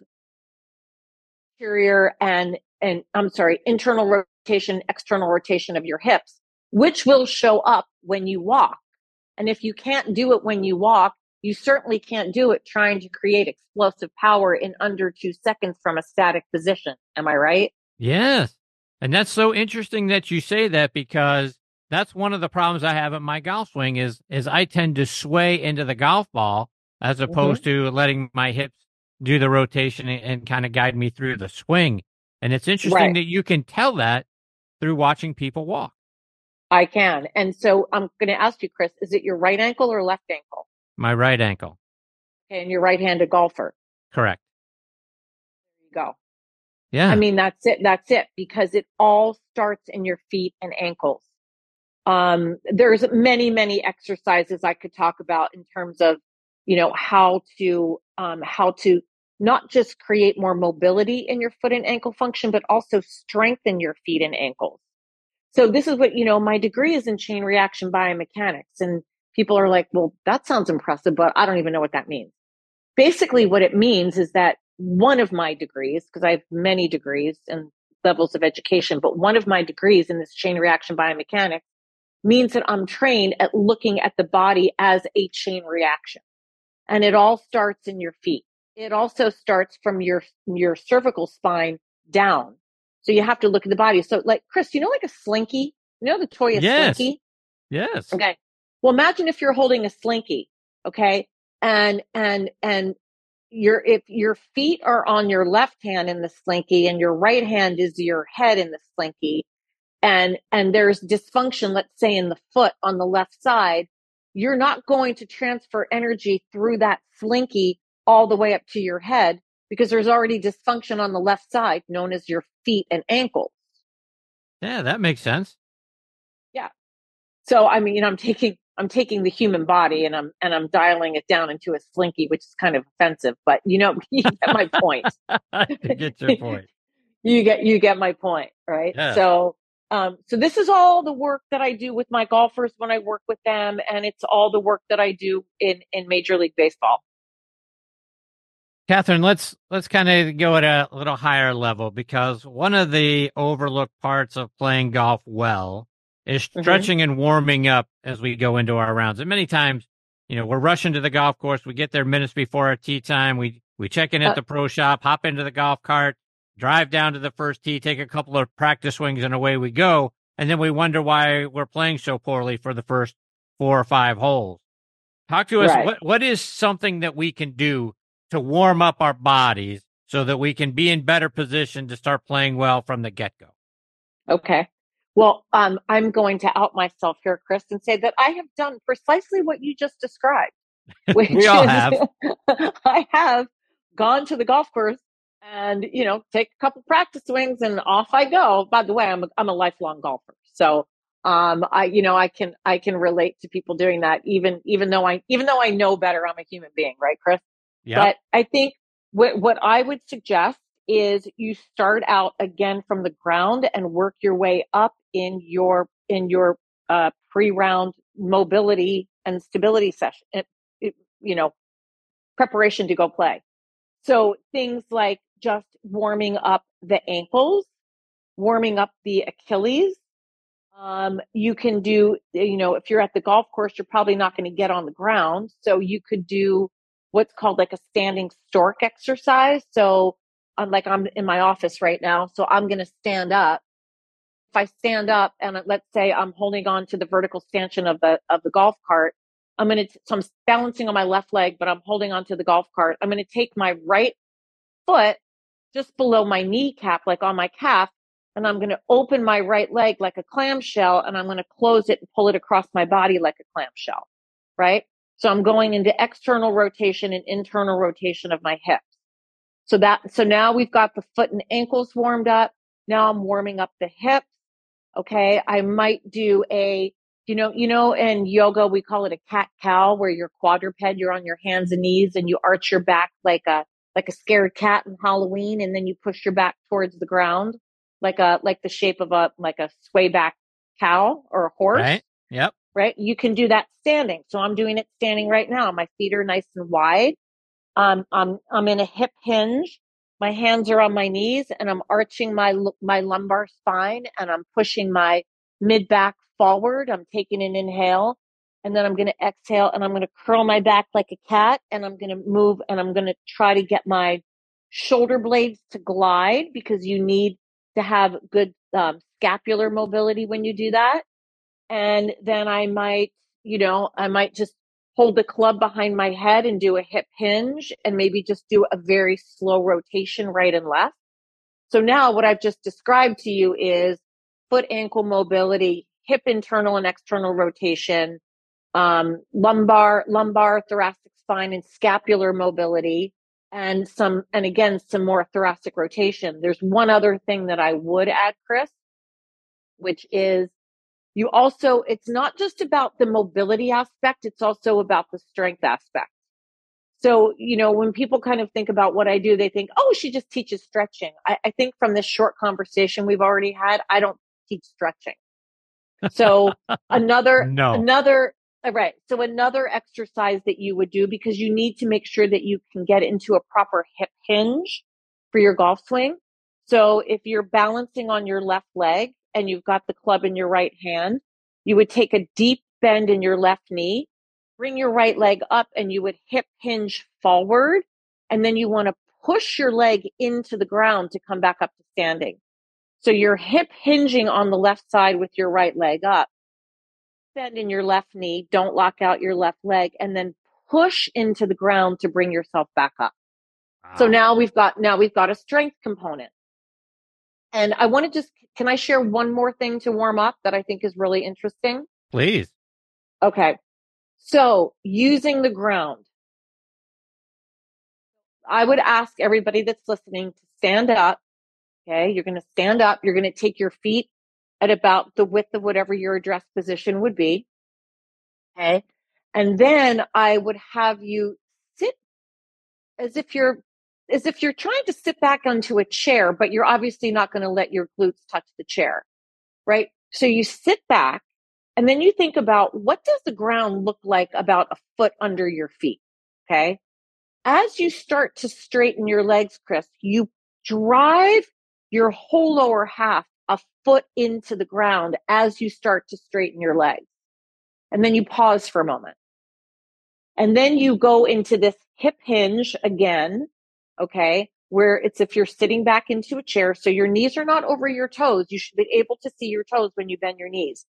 And then you pause for a minute, Chris, and you think, okay, what does the ground look like 2 feet below my feet? And you take a big inhale, and when you exhale, you drive your lower half 2 feet into the ground. Now, simultaneously, you are dragging your feet apart without moving them as you start to straighten your legs. And then you do the same process thinking about like 3 feet below the ground. So you go 1, 2, 3 feet below the ground. And then you get into your address position. You should feel such a deep connection into the ground that you can generate these ground reaction forces. Wow. So I just gave you 5 things, 5, maybe 6 things to do that should take you 5 minutes. Just those 5 things can really help you prepare for your round. That's fantastic. Catherine, one more before I let you go. And you have an online certification program on your website. I do. Talk about what it is and who it's for. So we have a Yoga for Golfers Level 1 and Level 2 online certification. It is for are interested in diving deeper into the biomechanics of the golf swing and the movement solutions that can help them play better. It gives them a deeper understanding of what they're trying to achieve. So it can be for the average golfer. It's for all types of movement specialists. It is for, yoga instructors, fitness instructors. I actually have quite a few golf professionals who have gone through the certification because they're looking for a kind of a new way that they can be looking at the body of their students. So it's for golf pros as well. And again, that's on yogaforgolfers.com. And it's all online. It's done at your own pace. It includes a 75-page training manual. And it's believe it or not, I'll just share this really quickly, Chris. When I started this over 20 years ago, everyone kind of thought I was crazy. And I probably was. But fast forward now, we have certified instructors in over 25 countries who are all helping people play better. That's what I'm all about. So kind of it. Yeah, that's fantastic stuff, Catherine. So remind our listeners again, you talked about Yoga for Golfers. You've got humanperformanceforsports.com. How can they also follow you on social media? So on social media, it's a little long, but if you hang in with me, I mostly post on Instagram, and it's the word human and then underscore performance or for FOR underscore sports. So it's human performance for sports with an underscore between each word I am on Facebook. It's Catherine375. I'm on Twitter at Roberts Yoga. And, you can also shoot me an email through the website. And, if you have any questions, I'm happy to help. I think, as I said, the online virtual program for someone that's looking for a very unique, personalized experience is probably the best way to go.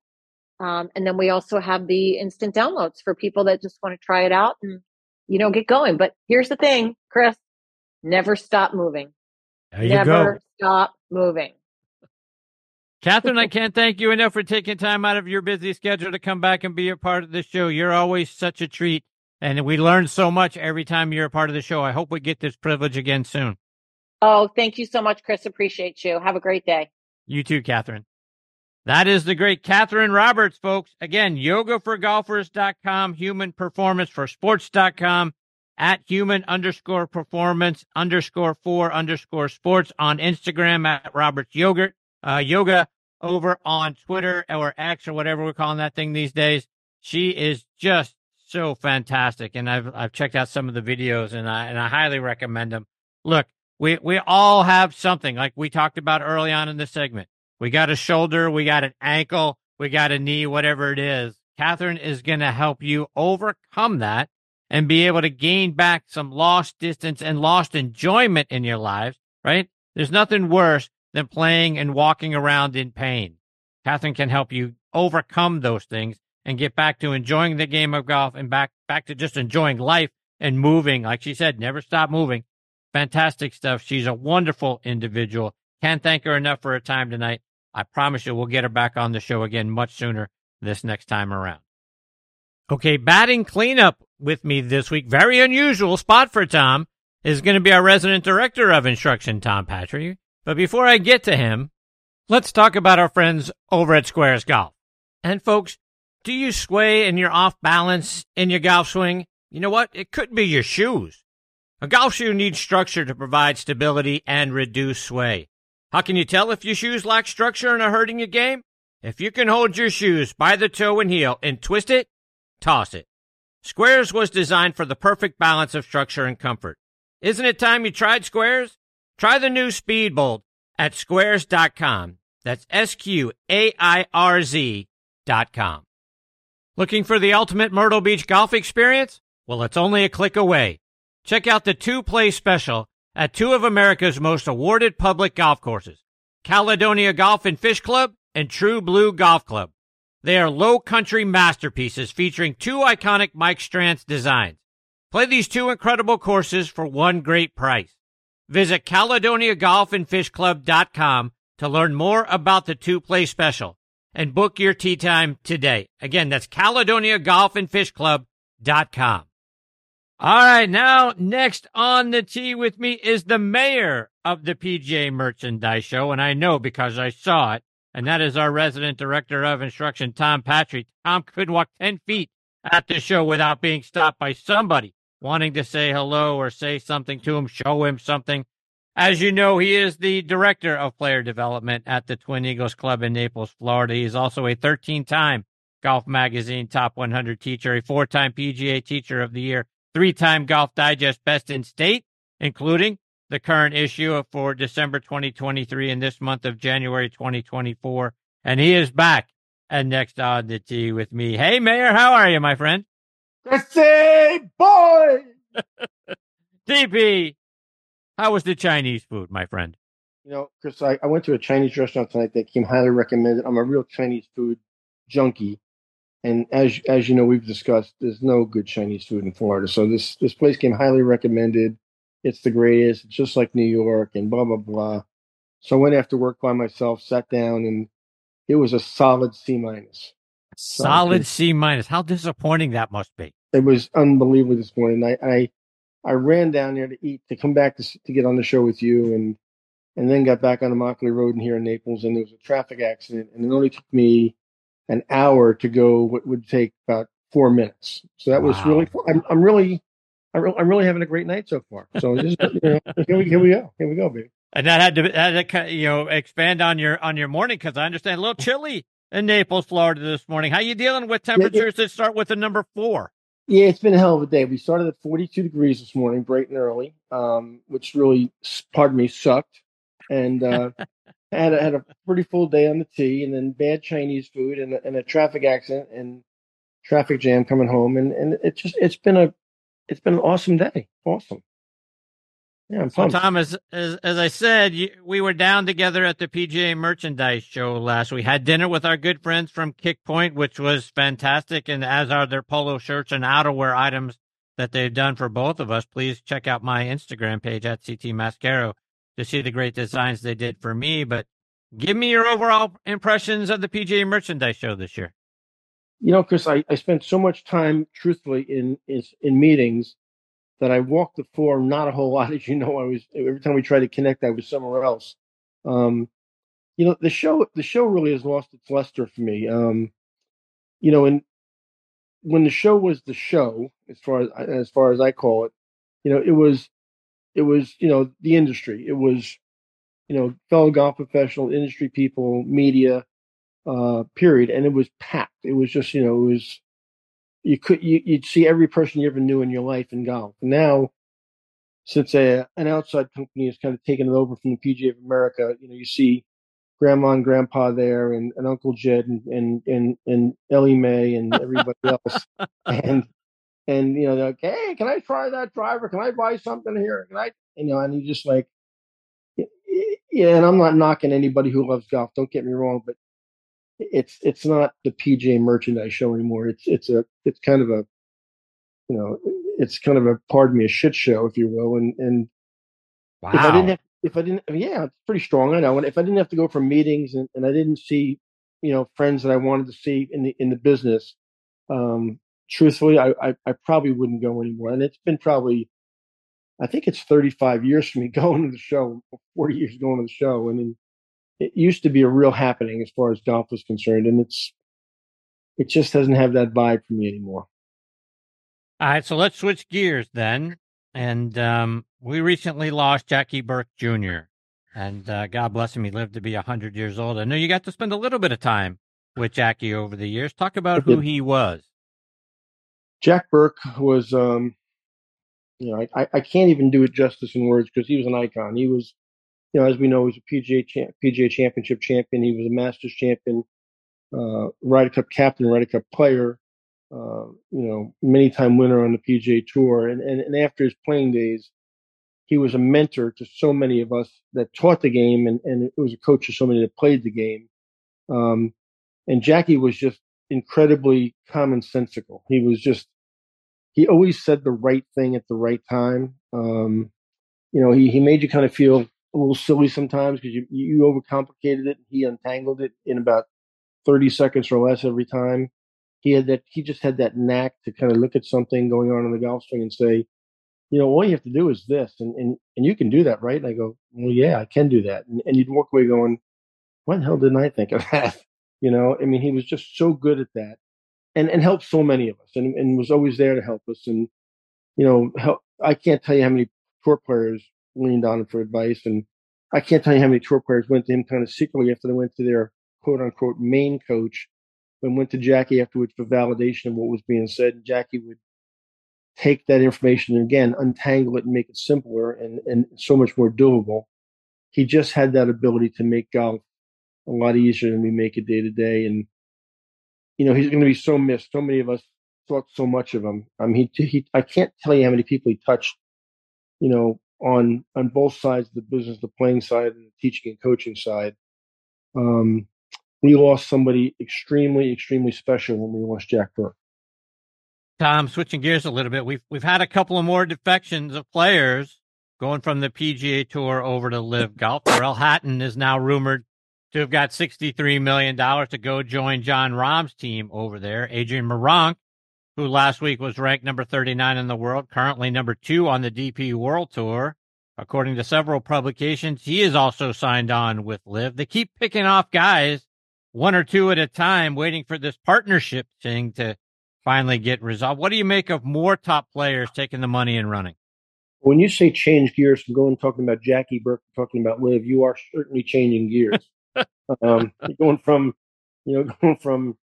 the good guy to the bad guy in just one little segment here. But I think it's what we said in the past, Chris. They're picking off players one after another. Now they're picking off a lot of low hanging fruit, and they're just kind of squeezing the PGA Tour to the point where they've got to do something in a partnership realm.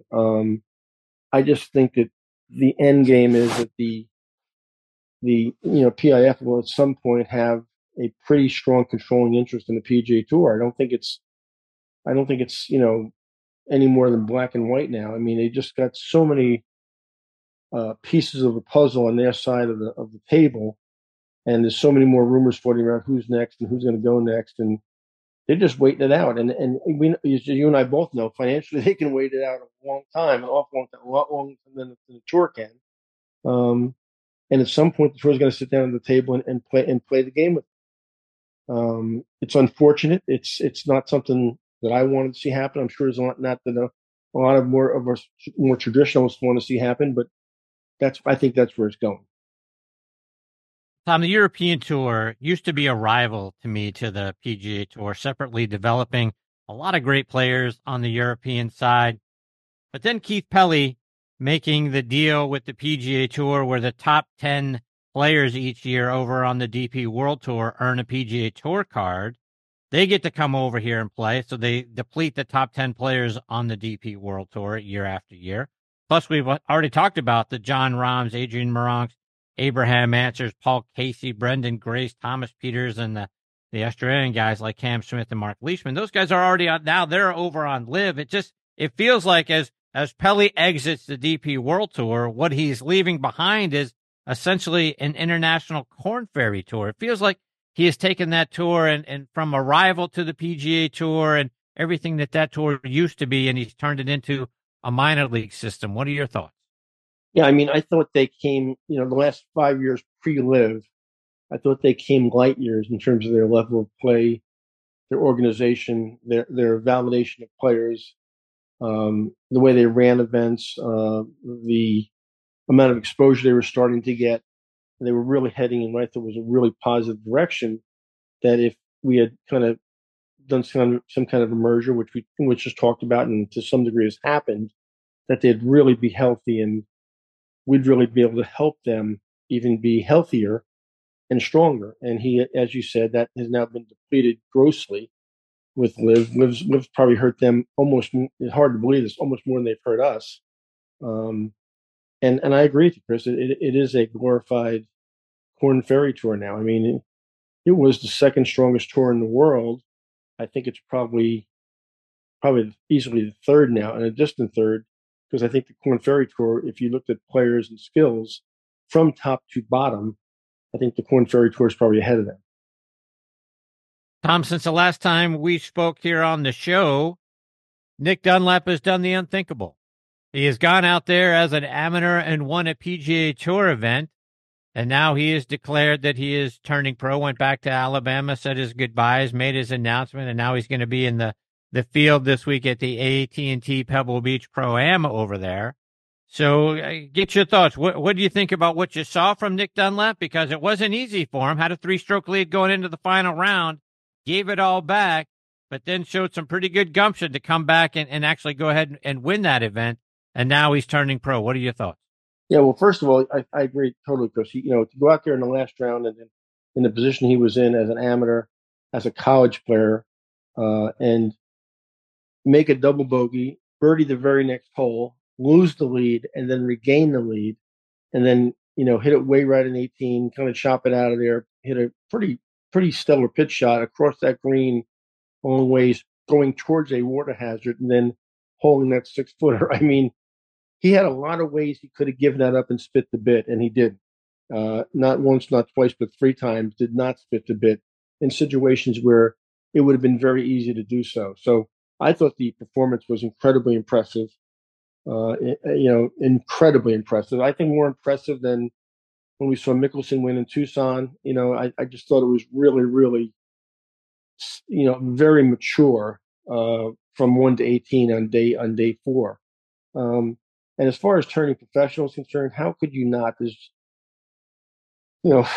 his value right now from a marketing standpoint, from a signing of deal standpoint, is not going to get ever any better, no matter what he does going forward. If he stayed in school, his SAR is pretty high right now as far as being able to negotiate and lever his value. So I'm not surprised that he's turned.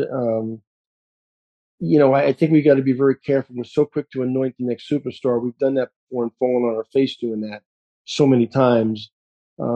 He's obviously very talented. He had a great week. He obviously has incredible talent. He's proven it on the amateur stage as the U.S. amateur champion, and now he's done it as an amateur playing against the best in the world. But let's keep it in mind, it's one win. We've had some youngsters win before. Let's let him breathe and give him some space. Yeah, so let's expand on that a little bit. If you were Nick Dunlap's coach, expectations now are going to be high. How do you take a kid like that who has done the unthinkable and winning as an amateur and now turning pro, and now people are going to be looking at him, they're going to have expectations for what he should be or how often he should win or where he should be in the top 10 on a regular basis? How do you coach a young kid who was just a sophomore at Alabama and kind of ground him and keep his head on right? Well, I think it always goes around to your surrounding support staff. And I don't know anything about him personally, Chris, but it looks like his parents are very much involved. They look like they're solid. And there's a great relationship there. He works with a sports psychologist named Brett McCabe, who's one of the very best in the business, who's very good at what he does. He himself seems very mature. So I think he's got some checks and balances in place that are pretty solid. But again, it's a whole different ballgame. As well as these kids are prepared, as big time as college golf is now, as much as we develop youngsters at a very early age to play very, very high quality world class golf, it's still the biggest stage in the world. It's the PGA Tour. So, like I said, give him some space and let him breathe. His team and he will have to keep himself grounded and kind of keep the ship going down the middle of the canal and not bumping into any rocks on the sidelines. But he seems solid to me. He seems very solid. And we've seen this happen before where we anointed somebody just a little bit too soon. But only time's going to tell. Who knows? Is he a one-hit wonder? I don't think he is. But I also don't think he's Jack Nicklaus or Tiger Woods. So we'll see. Time will tell. Tom, someone else who showed a lot of gumption over this past weekend over on the LPGA Tour was Nelly Korda. She went into the final round. She had a 4-stroke lead over Lydia Ko, and Ko started to put the pressure on her as we got into the back nine. And all of a sudden, Nelly Korda gives up the lead by going bogey, double bogey, bogey on 14, 15, and 16. Matches Ko with an eagle on 17, then needs a birdie on 18 to send this thing into a playoff. She makes that birdie and then goes on to win in a playoff. So many times you could see a player kind of go into the tank, right? If you go bogey, double bogey, bogey to give up the lead, and now suddenly you're losing, and you see your playing companion make an eagle on 17, boy, you could really kind of throw in the towel and pack up and go home.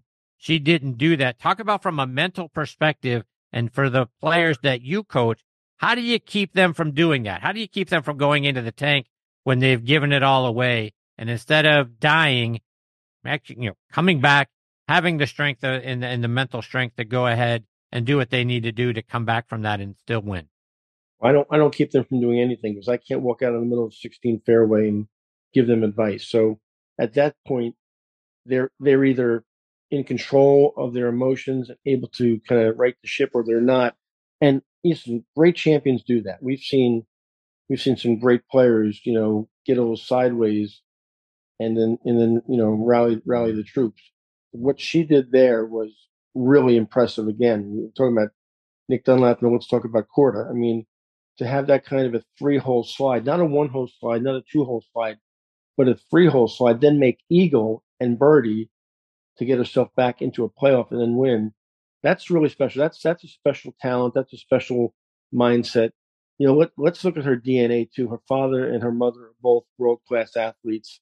Her sister's a world-class athlete. Her brother's a world-class athlete. there's some pretty great DNA right there. We've seen very special players do very special things in comeback situations, and we've seen some really fine players really spit the bit. We saw our friend, Jordan Spieth spit the bit on 12 at Augusta. We saw Molinari split the bit on 12 at Augusta when they seemed so in control of the situation. We saw Rory hit a tee shot on 10 at Augusta that probably looked like something you would do, Chris. But I mean, Thank you for that. It's okay. I thought I'd throw that in there. But I mean, those are really world-class players that hit some god-awful shots and did not come back from that. So when someone like Korda does what she did, that is a really special talent, a really special control mechanism, and a belief system that says, you know what, this is not over yet. I'm still alive. Let's keep going. Speaking of Rory and kind of going back to the whole LIV thing, and the guy that is again back to LIV, the guy that has really done an about face. I don't know if you saw, but earlier he talked about how those guys, if they want to come back, they should be allowed to come back. No penalties, no nothing. They should be allowed to come back and play on the PGA Tour. Rory has really gone back on just about everything he said, and that's what's so frustrating, Tom. We've talked about this with Jon Rahm. We've talked about this with other people. But guys that have said one thing about LIV and taken a really hard stance have now gone the opposite. They've done a 180 on us. And now Rory has been doing a little bit more of that over the fall and over the November, December timeframe. He's taken a different viewpoint on this stuff. And now to the point where he said guys should be able to come back and play on the PGA Tour if they want to. What do you think? Should they? That's a question. Yeah, that's a question. Should they be able to? You know what I think. First of all, are they dead to you? As a 65-year-old golf professional who loves the game more than almost anything on the planet, with the exception of my wife and my dog, okay, Jon Rahm and Rory McIlroy can eat shit and bark at the moon as far as I'm concerned. I mean, that I'm done. I mean, they are so hypocritical. Jon Rahm, let's replay that tape one more time of Jon Rahm, telling us how the LIV was not special to him, about legacy, about the PGA Tour, about playing for championships. Let's play that tape over and over again in his face. And Rory McIlroy, you know what he is?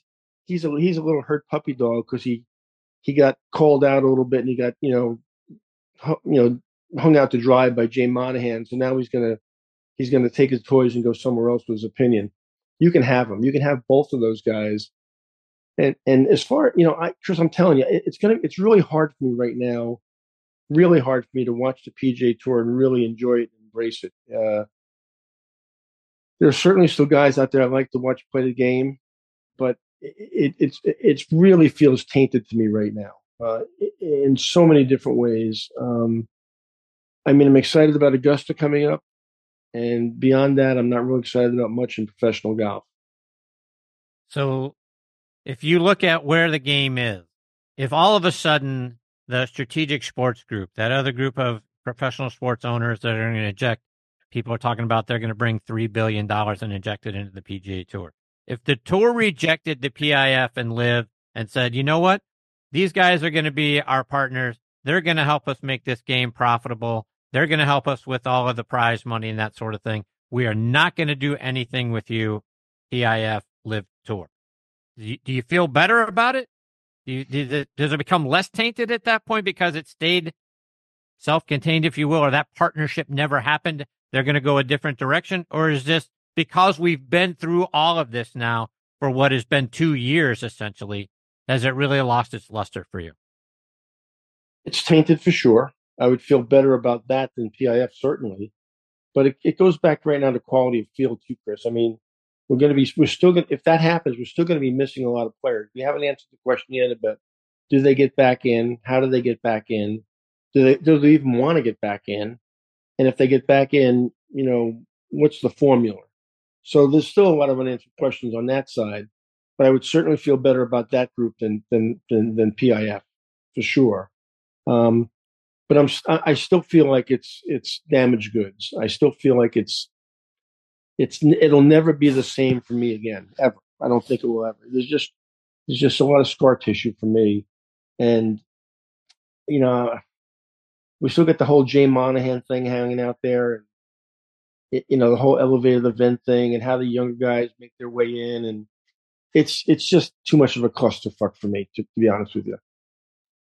What about the idea that these guys truly become what we've said what I think what they thought they were all this time was independent contractors?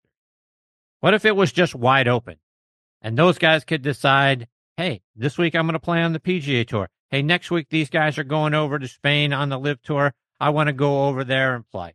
Or, hey, this is going to be down in South Africa or down in Australia. I want to go play over there because I've never played there before. What if they truly were free to decide, hey, go play wherever you want? No thanks. How do you feel about that? No, thank you. No? No good? No thanks. No thanks. Oh, I want nothing to do. Zero. I've said it before to you. I've said it off air. I've said it on air. I'll say it again, and I'll keep saying it. I want nothing to do with Live. Zero. Nothing. All right, one more before I let you go. Let's end on a happier note. We know now who is going to be playing in the Super Bowl. We know it's the Chiefs and the 49ers. My condolences to Detroit Lions fans. I was pulling for you. I'm sorry your head coach went all John Wayne on you. It cost you your first opportunity to play in a Super Bowl. But TP, who do you like? Who's it going to be? Is Patrick Mahomes get another ring, or does Brock Purdy really have a nice bow on the Cinderella story? I'm always big on the Cinderella story, because that was me as a golfer, so I'm always pulling for the underdog. But Brock Purdy story, I can't not love that story. I mean, can you imagine the last person picked in the draft is now the quarterback for the San Francisco 49ers and is going to play in the Super Bowl? I mean, just think about that. I mean, Pat Mahomes is like Superman. Everybody's anointed him as the next coming of Jesus. And the guy on the other side was the last person taken in the draft, Mr. Irrelevant. It started, and you got to love Christian McCaffrey. The only thing I struggle with as far as picking something or siding with somebody is I'm a big Andy Reid fan, and you got to love Andy Reid. But, I don't really I go back and forth. Obviously you and I don't have any skin in the game. Our guys are making tee times right now.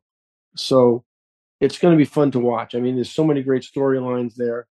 I mean, Mahomes and Kelsey in that last game were phenomenal. Reid always comes up with a great game plan. I think it's going to be a fun watch. I just hope, like so many of these Super Bowls in the past, I hope it's just not a dud some way, one way or the other. I hope it's come down to the last minute of the game, something crazy happens that is unforgettable. But if you made me pick something, I'm probably going with the 49ers. Mahomes kind of bugs me a little bit. I think he's a little bit too much of a punk for me. Ooh. Yeah, I got to look at you with all kinds of strong words tonight. The Chinese food has really got you going. That C- Chinese restaurant really pissed me off. Really pissed me off. So maybe I'm being a little too harsh tonight, but I'm gonna go 49ers. All right. Before I let you go, my friend, remind our listeners how they can stay up to date with you on your website. And hey, for folks that can't get down to Naples, Florida, how can they get on V1 and get Tom Patry to make improvements in their golf swing? You do this every week, and every other week. I'm going to do this to you tonight. It doesn't matter. It's all about you, my man. This is the greatest podcast on golf. It's a pleasure to be on there with you. It was great to see you last week. I still think you should have gone with the linguine and white clam sauce the second night.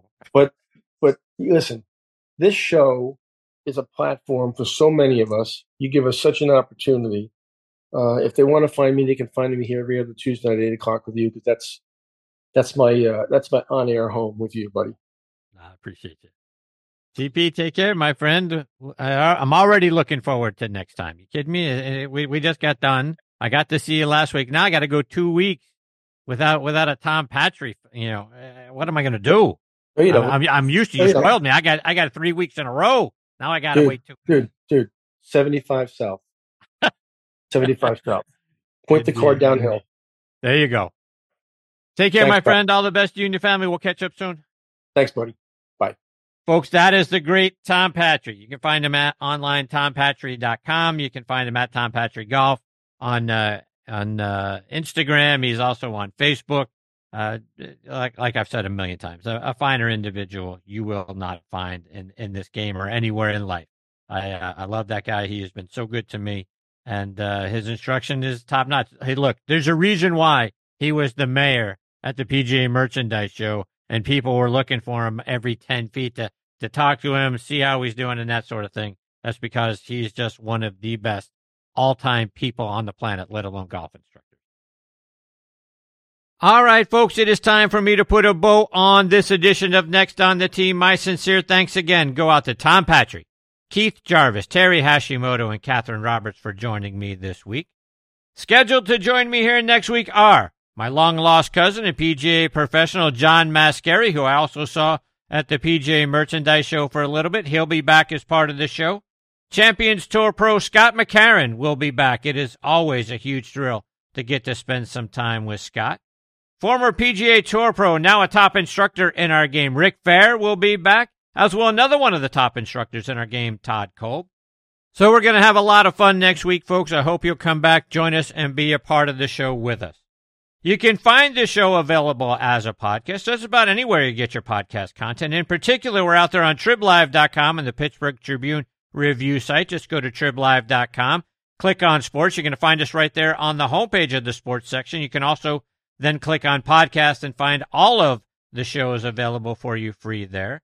You can also find the show on Good Pods, Apple Podcasts, Spotify, Amazon Music, Audio Boom, Player.fm. Pretty much, like I say, anywhere you get your podcast content, we're probably on that site as well. Just type in Next on the Tee in the search bar. You'll find us right there for you. And as always, my thanks to the folks over at Good Pods for making this show one of their recommended podcasts and a staff pick. Please download their free app and stream your favorite podcast on your favorite device right there on Good Pods. But most of all, my sincere thanks go out as always to all of you for being the greatest supporters in the history of podcasts. I appreciate you all so very, very much. Until next week, hit 'em straight, my friends.